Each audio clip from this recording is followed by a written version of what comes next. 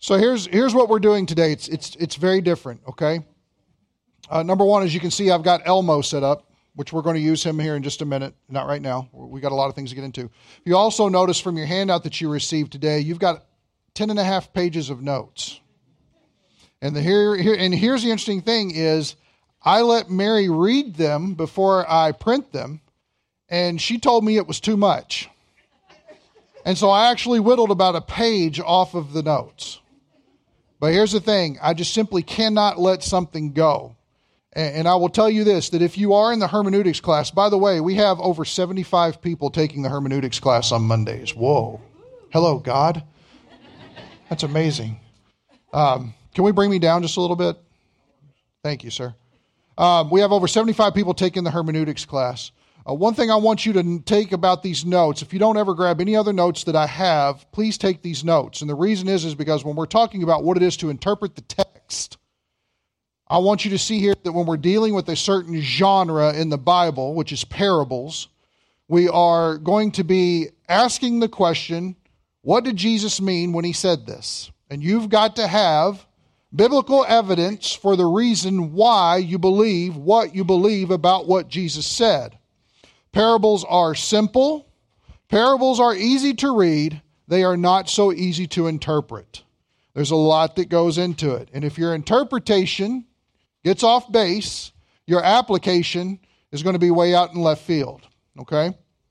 So, with that in mind, if you would, take your Bibles and turn with me open to Matthew 13. And I'm just going to go ahead and tell you, we're probably not going to get through all of this today.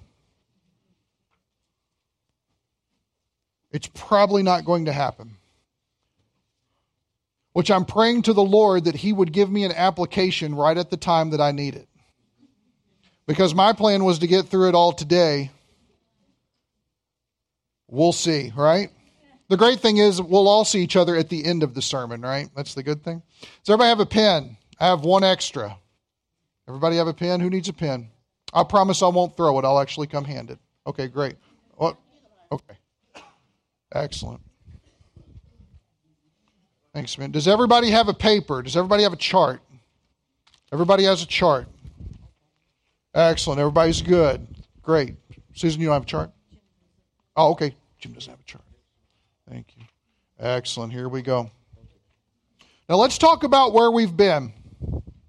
Everything that we have been talking about since I got here is laying the foundation for who is God, what is man and woman, and what is sin. And the reason why we need to know that, and you've heard me say it over and over, until we know who God is, and until we know who man is, and until we know what sin is, we will not be able to properly understand the God-man who takes away the sins of the world. It is impossible. We cannot just start in the New Testament and throw Jesus out there. He is too easily classified in the file cabinet of many other sacred beliefs that people hold. And unless they have a foundational framework planted around him in order to interpret him properly, he will often be misinterpreted. Now, one of the greatest things that we have seen is the chief end of God's plan for history is not salvation. Salvation plays a major, integral part in His plan, but it is not the chief end-all be-all. The chief end-all be-all is His glory. God will be glorified above all things, and salvation is only one little slice in the Trivial Pursuit pie of theology, okay? So in doing that, as we've been moving forward and seeing, we find that Jesus comes to a crux in His ministry where He is in confrontation with the Pharisees, and this is in chapter 12. Now there's some things I want to show you real quick just to touch on this as we go through. It's just important that we touch on it, okay? If you would, take a look at chapter 12, verse 28. And I cannot overemphasize this because in verse 24 of chapter 12, the Pharisees commit the unpardonable sin. And what is that? By Jesus Christ, being in the flesh, the promised Messiah, of which they know the Old Testament inside and out, and he is doing mighty miracles by the power of the Holy Spirit that testify to who he is. The Gospel of John tells us the miracles are one of the witnesses that testify to who he is.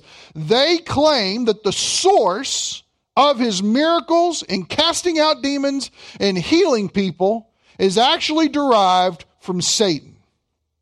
This sets Jesus off.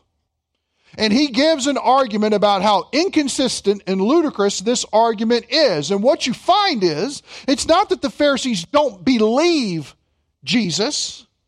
We actually find out that what it probably is that they know who he is, but they are unwilling to release their stranglehold that they have on the Jewish people through religion and legalism. They would much rather hold the bar over their head rather than let them experience the promised king.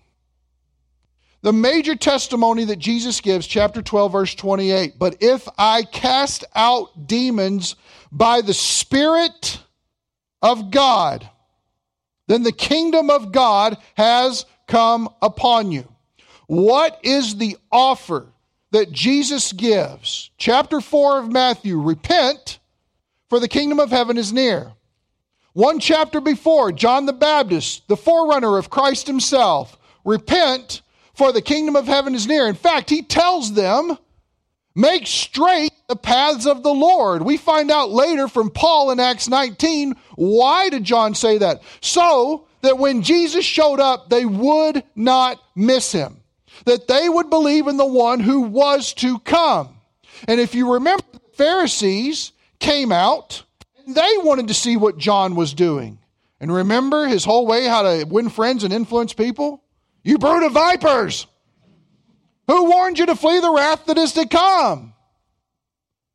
But bear fruits in keeping with repentance. Notice he is calling them, change your mind and get your life in alignment with it. Think differently about these situations. John was experiencing a mini revival out in the wilderness, and they had to come and see what it was. Then if you remember, we fast forwarded to Matthew 10. Jesus was deeply moved from the lostness. Everybody was without direction at the end of 9. And he turns around and he commissions the 12 to go out. Do not go to the Samaritans. Do not go to the Gentiles. Go only to the lost sheep of the house of Israel and tell them the kingdom of heaven is near. Over and over and over, the preaching of Jesus is about the kingdom of heaven. Now, I'm going to say some things this Sunday and next Sunday that you may not agree with, okay? But thankfully, all of us have the Word of God. And you are never to just take my word for it, okay? Hopefully you can see that I've studied on this, right? From the notes, yes? That everybody is going to raise their right hand and solemnly swear to read this week, right? Exactly. But in doing so, I encourage you to pray and to search through these things because I want to not lead you astray, I promise you. Look at chapter 13, verse 1. And we're going to go slow for the sake of setting up the scene. That day, Jesus went out of the house and was sitting by the sea. And that might be the only verse we get through today. I don't know. On the same day. Now here's the interesting thing about Matthew.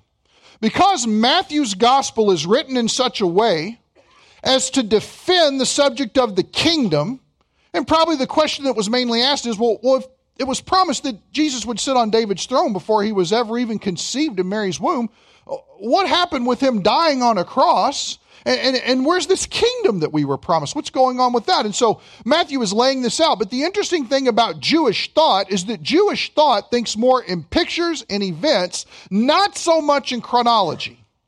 And so chances are some of the things that we're going to see are not chronologically in line. However, here we have some interesting chronology that is put in front of our faces. Number one, that day. Here's a question. Just from what we've read, just from what we've covered. If you missed it, you're now obligated to go on the website and listen to all the previous stuff about number 12. What's up? Another sheet? Where were you when we passed them out?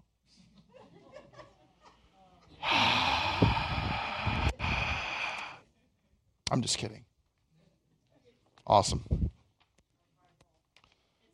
It's Roger's fault. Okay. It's Roger Kimberly. He lives at, no, I'm just kidding. That day, from what we've studied, what do you think that day is?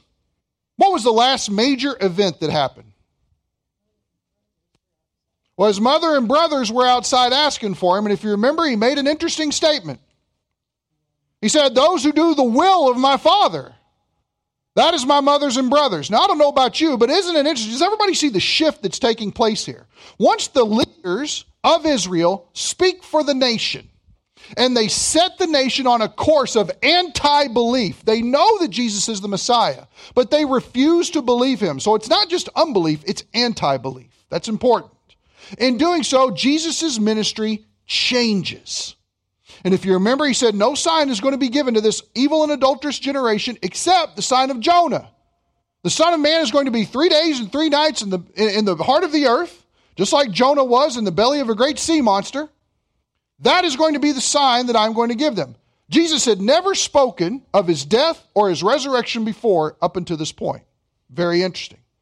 So notice, that day, the same day that all these events went down and took place, Jesus makes a statement, and we may miss it. Look what it says. Jesus went out of the house and was sitting by the sea. Now, is this what Jesus literally did? Yes. He was in a house, meeting with some people. He got up, opened up the door, went outside, and he sat down next to water. You're like, so what? Right? I'm unimpressed, Jeremy. Tell me. Do me a favor, look back real quick in chapter 12 at verse 29.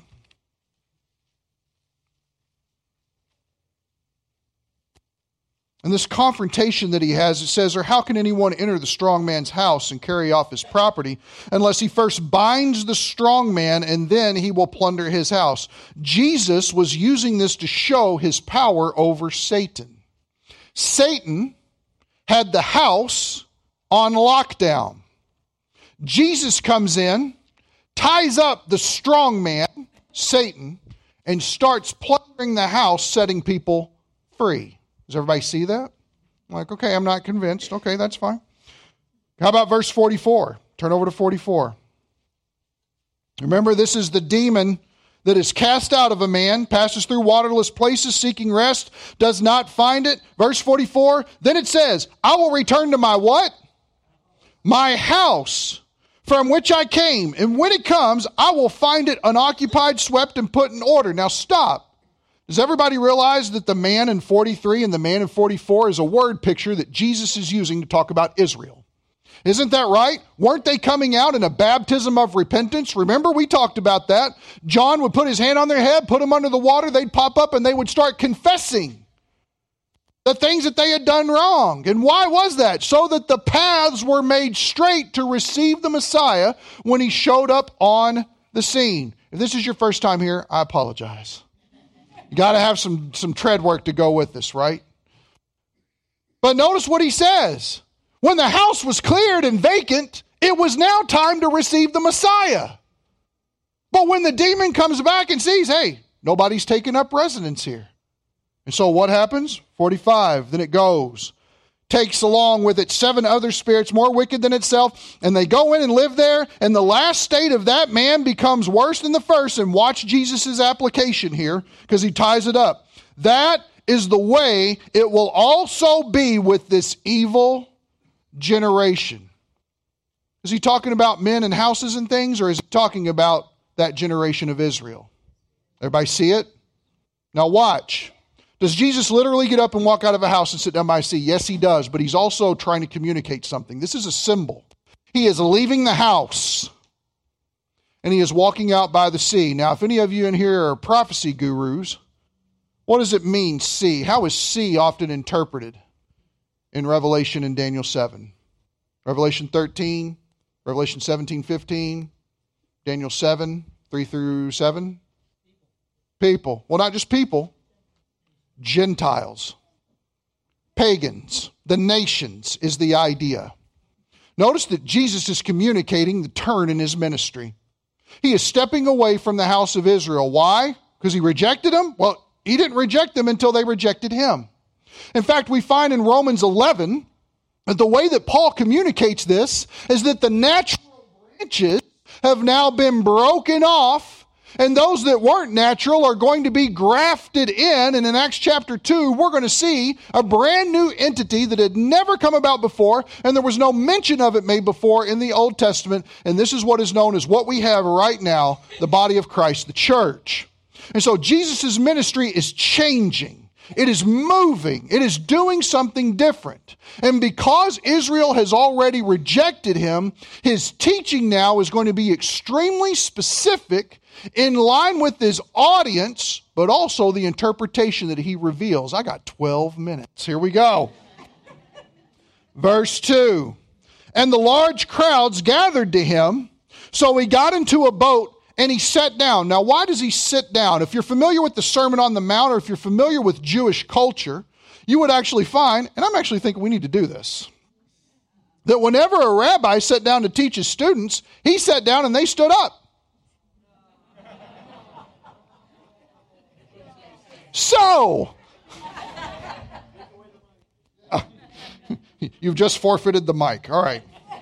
If we have to stand for Jesus, we're not having it. All right. So notice this. So he got into a boat, he sat down, and the whole crowd was standing on the beach. Now that's kind of neat, right? He goes out into the waters, and he's got nothing but a captive audience in front of him. And watch what happens here. Verse 3, and behold, sorry, that's the next one. And he spoke, notice this, many things to them in parables. Everybody see that that's plural? Okay, remember, Matthew is writing back on events that took place. And so Matthew 13 is filled with 8 different parables. Some people say 7, I see 8. Okay, there are 8 different parables in here.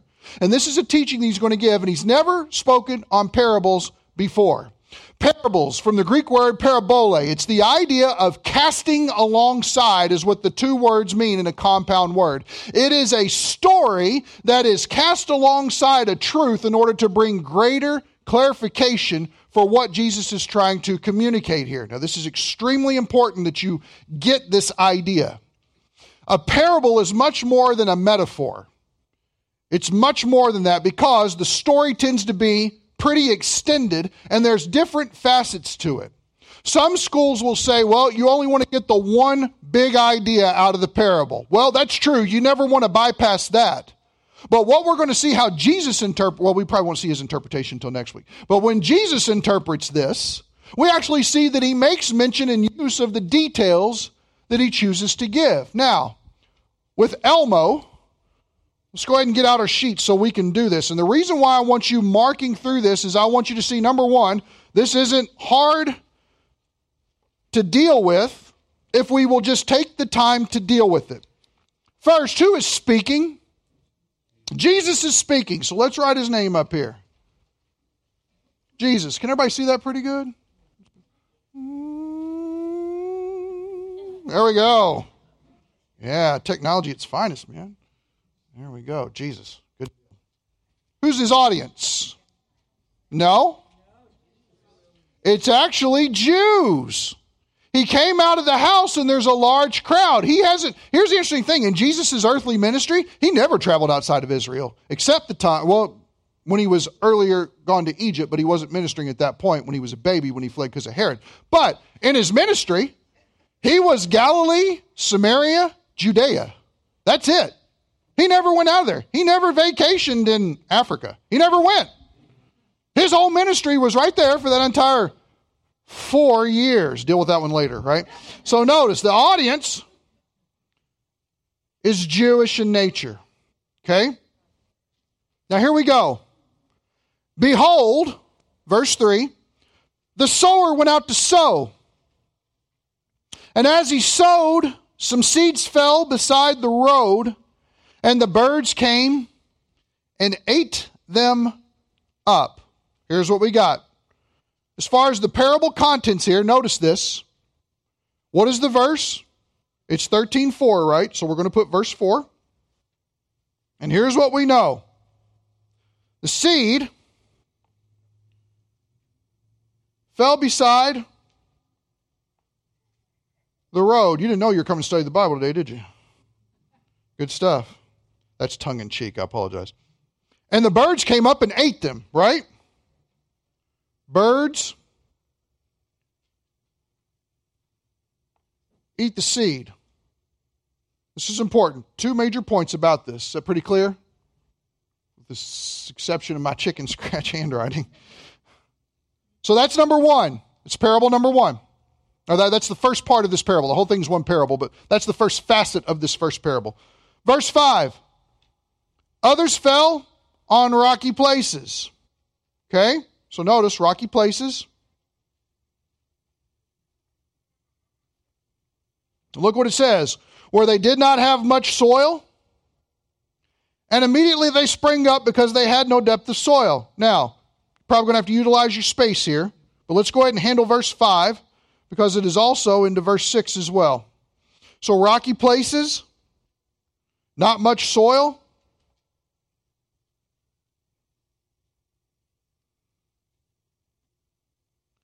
Immediate response.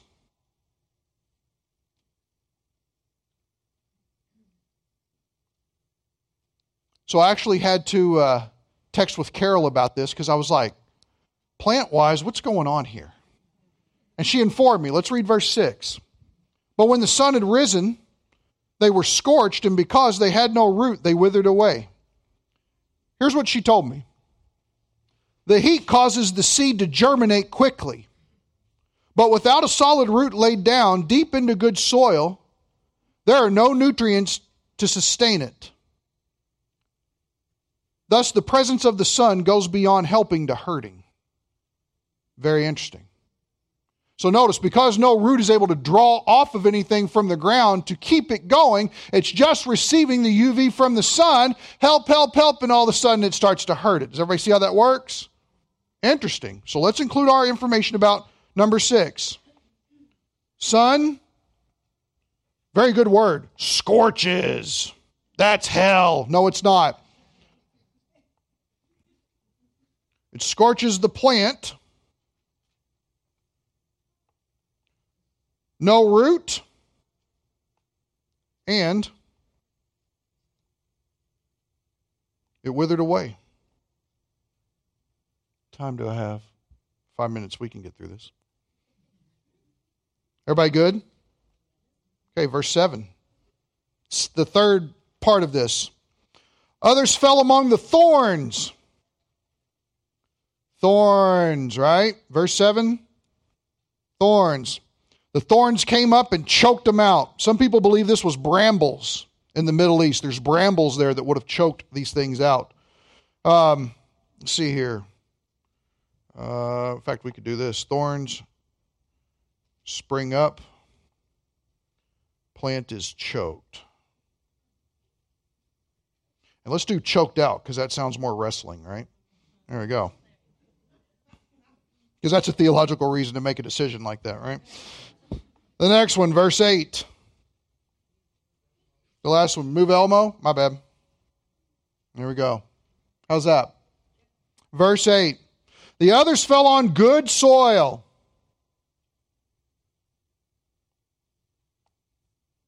And it yielded a crop. There is produce to be had. And notice, you've got 100-fold. You've got 60-fold. You've got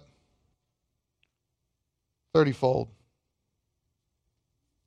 And I think this is important to put maybe at the end if you want to give like a star or something. He who has ears.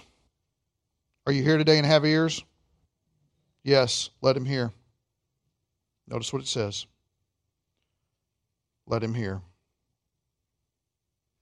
In other words, here's what Jesus is saying. Pay attention and respond. I'm going to leave that up there so that you can look at it. I'm going to go ahead and give you some things because we will deal more interactively with these soils next week when we're able to give the interpretation. But look at verse 10.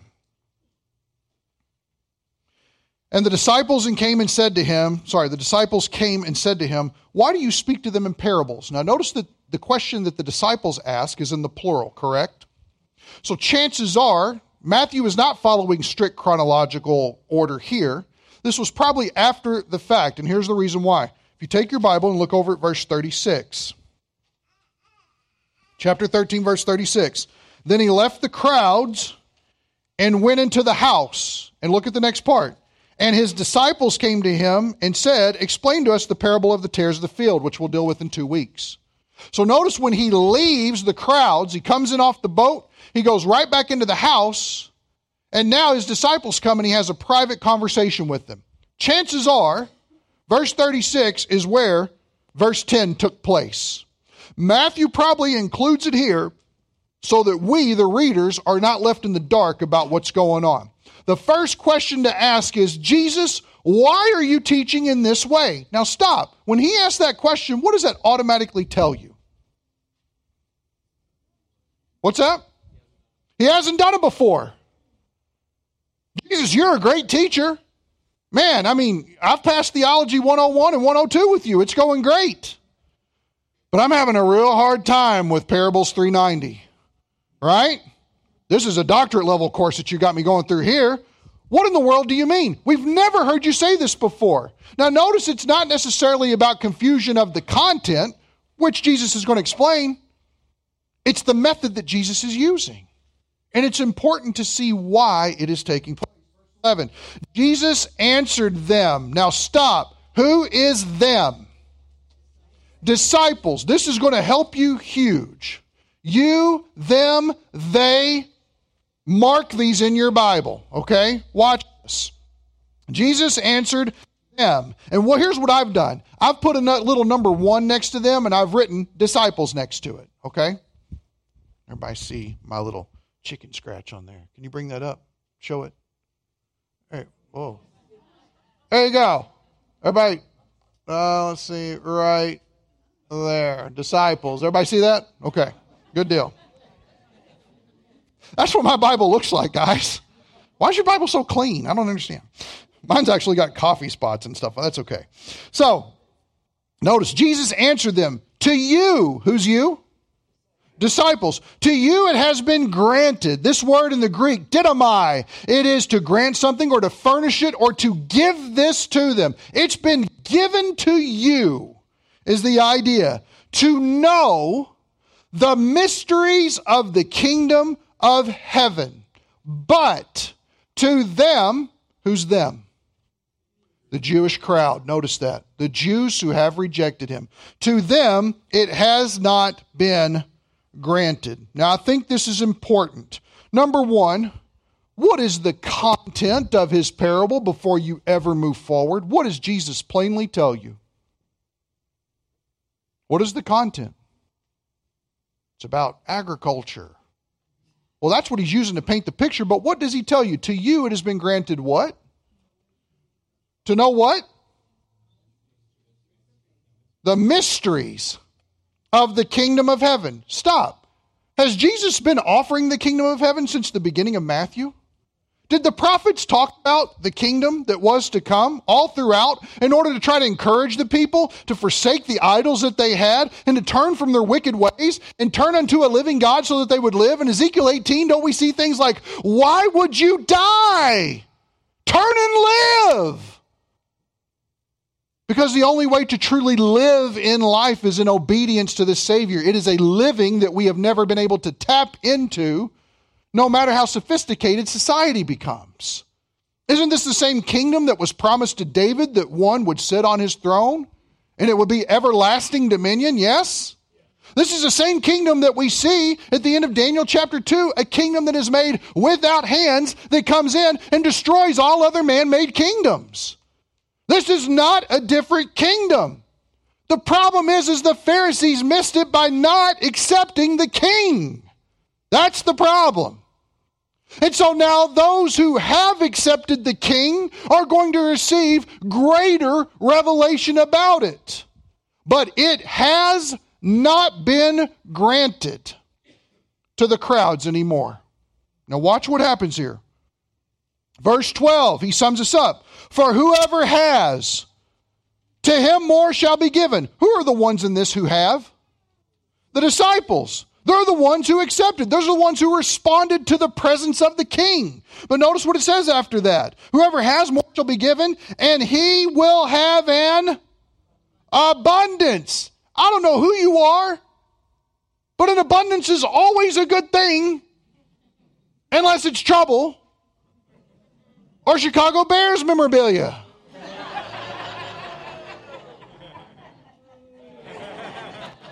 Which, I know you're wearing your Packer stuff today. I'm proud of it.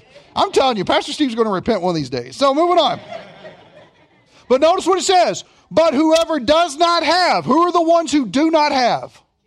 The Jewish crowds. Notice that. Those that do not have, look what it says. Even what he has shall be taken away from him. Whatever grasp they think they have on these things, gone. Now watch this.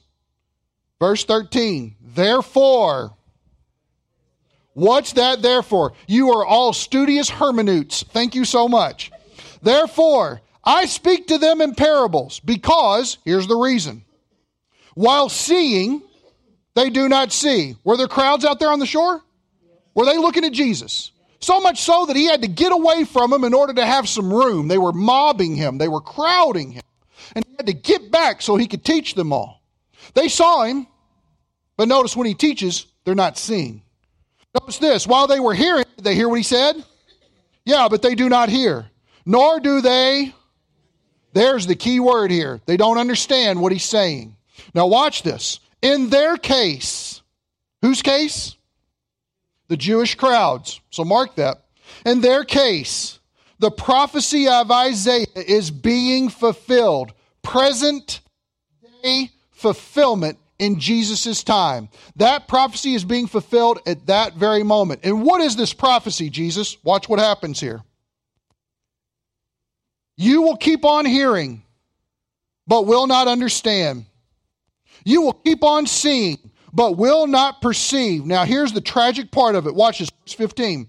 For the heart of this people has become dull. Any of you know people whose hearts have just become dull to hearing the things of God? And it grieves us, doesn't it? Because we want better for them than what they want for themselves. And whatever relationship we have like that, Jesus' relationship with the Jewish people was far greater. How do we know that? What does Paul tell us in Romans 9? To them belongs the patriarchs. Belongs the law of God, belongs all this revelation, belongs all this exposure to divine things, and they are not believing. Sometimes we throw our hands up, we go, what more evidence does this person need? It's an issue of the heart. It's always with God an issue of the heart. God doesn't really care much about externals. When we went to go do that baptism and I came walking out of my office with my swim shorts on, some of you looked at me like, who are you and what did you do with our pastor? I saw your looks. I saw your judgments. Lord knows your heart, right? But no, seriously, externals, he's not so much worried about. Why is that? Because God loves people. And God's after the heart. He's always been after the heart. He's always been after the heart. But these people cannot receive anymore what Jesus desperately wants to show them and bring to them and usher in a time like they have never known before, reigning as their king there on earth. Instead, they accredited his acts to the devil. It's the heart. He says here, with their ears, they scarcely hear. They have closed their eyes. Notice, personal responsibility. They've rejected revelation. Otherwise, they would see with their eyes, hear with their ears, and understand with their heart. Notice that. Understand with their heart. That's the reason. And, what's it say? Return. And that's what he wanted. And in fact, before he teaches on the end times, Matthew chapter 23, 39, Jerusalem, Jerusalem, how badly, how desperately I wanted to gather you to myself, as a mother hen gathers her chicks under its wing, and you were not willing.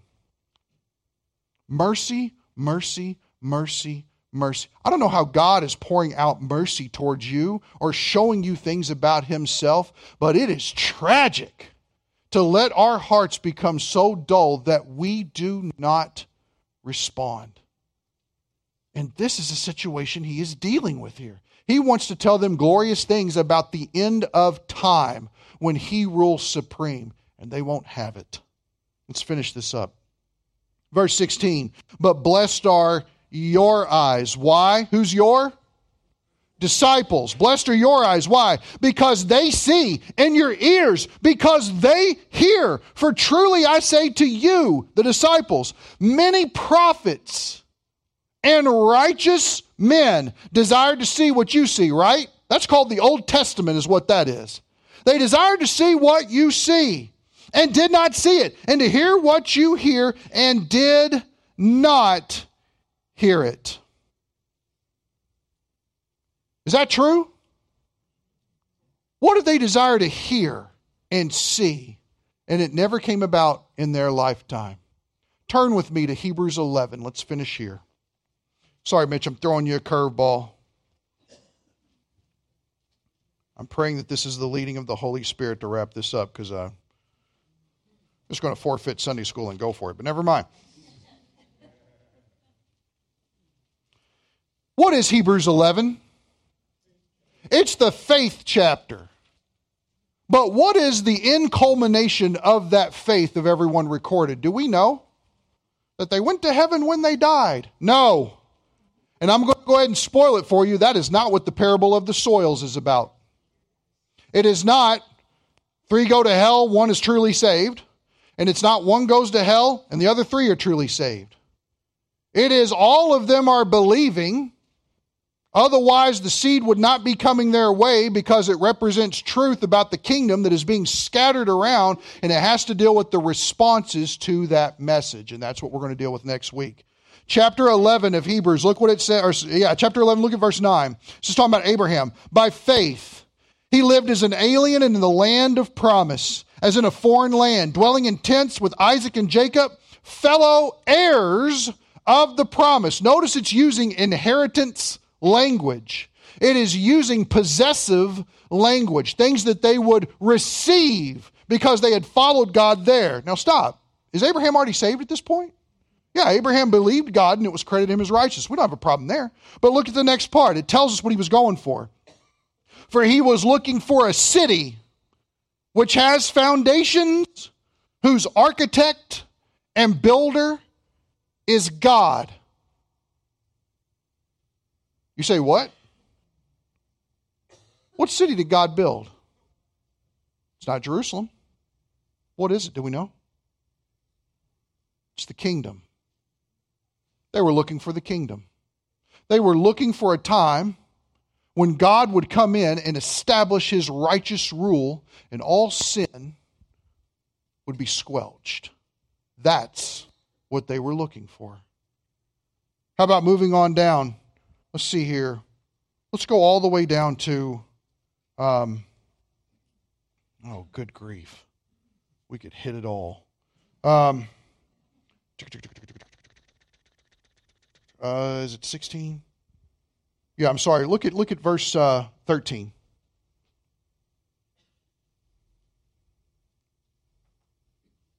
All these died in faith without receiving the promises. They were all looking for them, but they died without receiving them. Look what it says. But having seen them and having welcomed them from a distance and having confessed that they were strangers and exiles on earth. In other words, they recognized that they didn't live here and they didn't belong here. There's something else that needed to be happening, and that's why they are square pegs and round holes.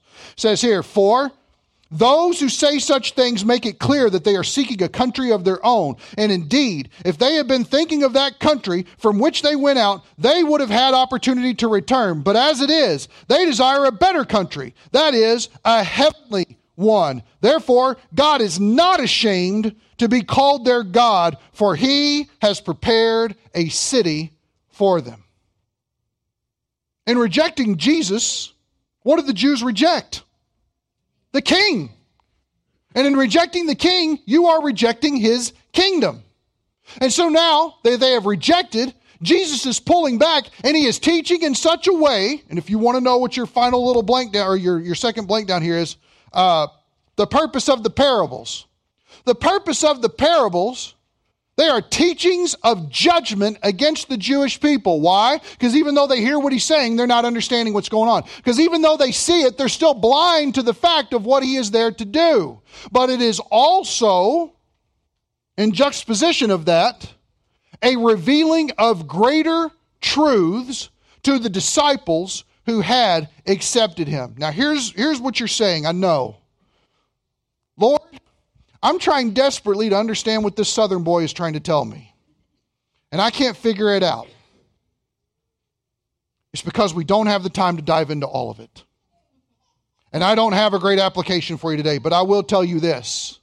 Reception of God's revelation is paramount to your existence and vitality. Period. Whatever we think that we're settling for on this earth and somehow it is separated from God, I'll tell you this, it's sin. Regardless of how much we love it, regardless of how much society has told us it is good or it's bad, if it is not of God, it is wrong. And the problem is the Jewish leaders wanted to hold on to the good, and in doing so, they forsook the great. They loved having the power, but they disregarded the divine revelation of the Lord. Now, everybody raise your right hand. I solemnly swear. Oh, you, come on now. I solemnly swear that I will be here next Sunday and I will re-listen to this sermon online. Put your hand back up. And I will read all 11 and a half pages of notes. So that Jeremy does not look like a total fool for not being able to get through all of his sermon. Go ahead.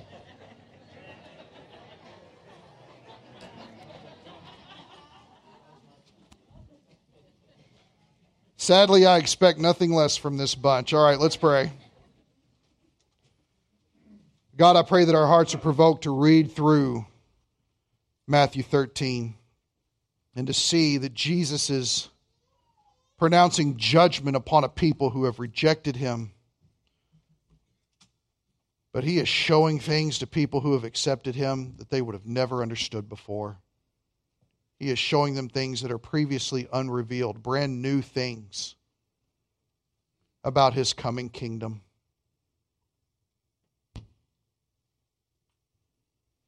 Father, maybe we don't live for that. Maybe no one told us that we needed to live for that. To live for the day when we see your righteous rule. To live for the day when we are gathered unto you. And we will be with you always.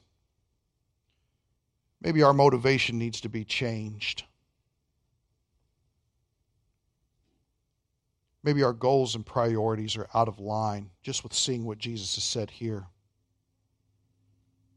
You are gracious in giving us many, many chances to respond. But there will come a day when grace will run out. When it will then be a time for judgment. And we can't afford to apologize for that or shy away from that because it's what the Word clearly teaches. You have been so gracious and loving in giving us your Son. He said when he is lifted up, he will draw all men unto himself. You've given the Holy Spirit to convict the world of sin, righteousness, and judgment. And you have promised a great and glorious end.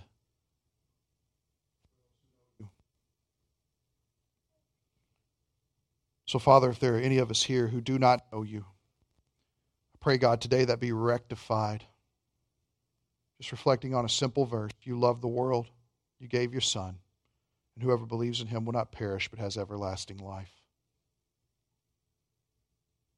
So, Father, let us glory in you and boast in you and say, thank you, God, that because we have accepted Jesus, you have given us the opportunity to understand these mysteries.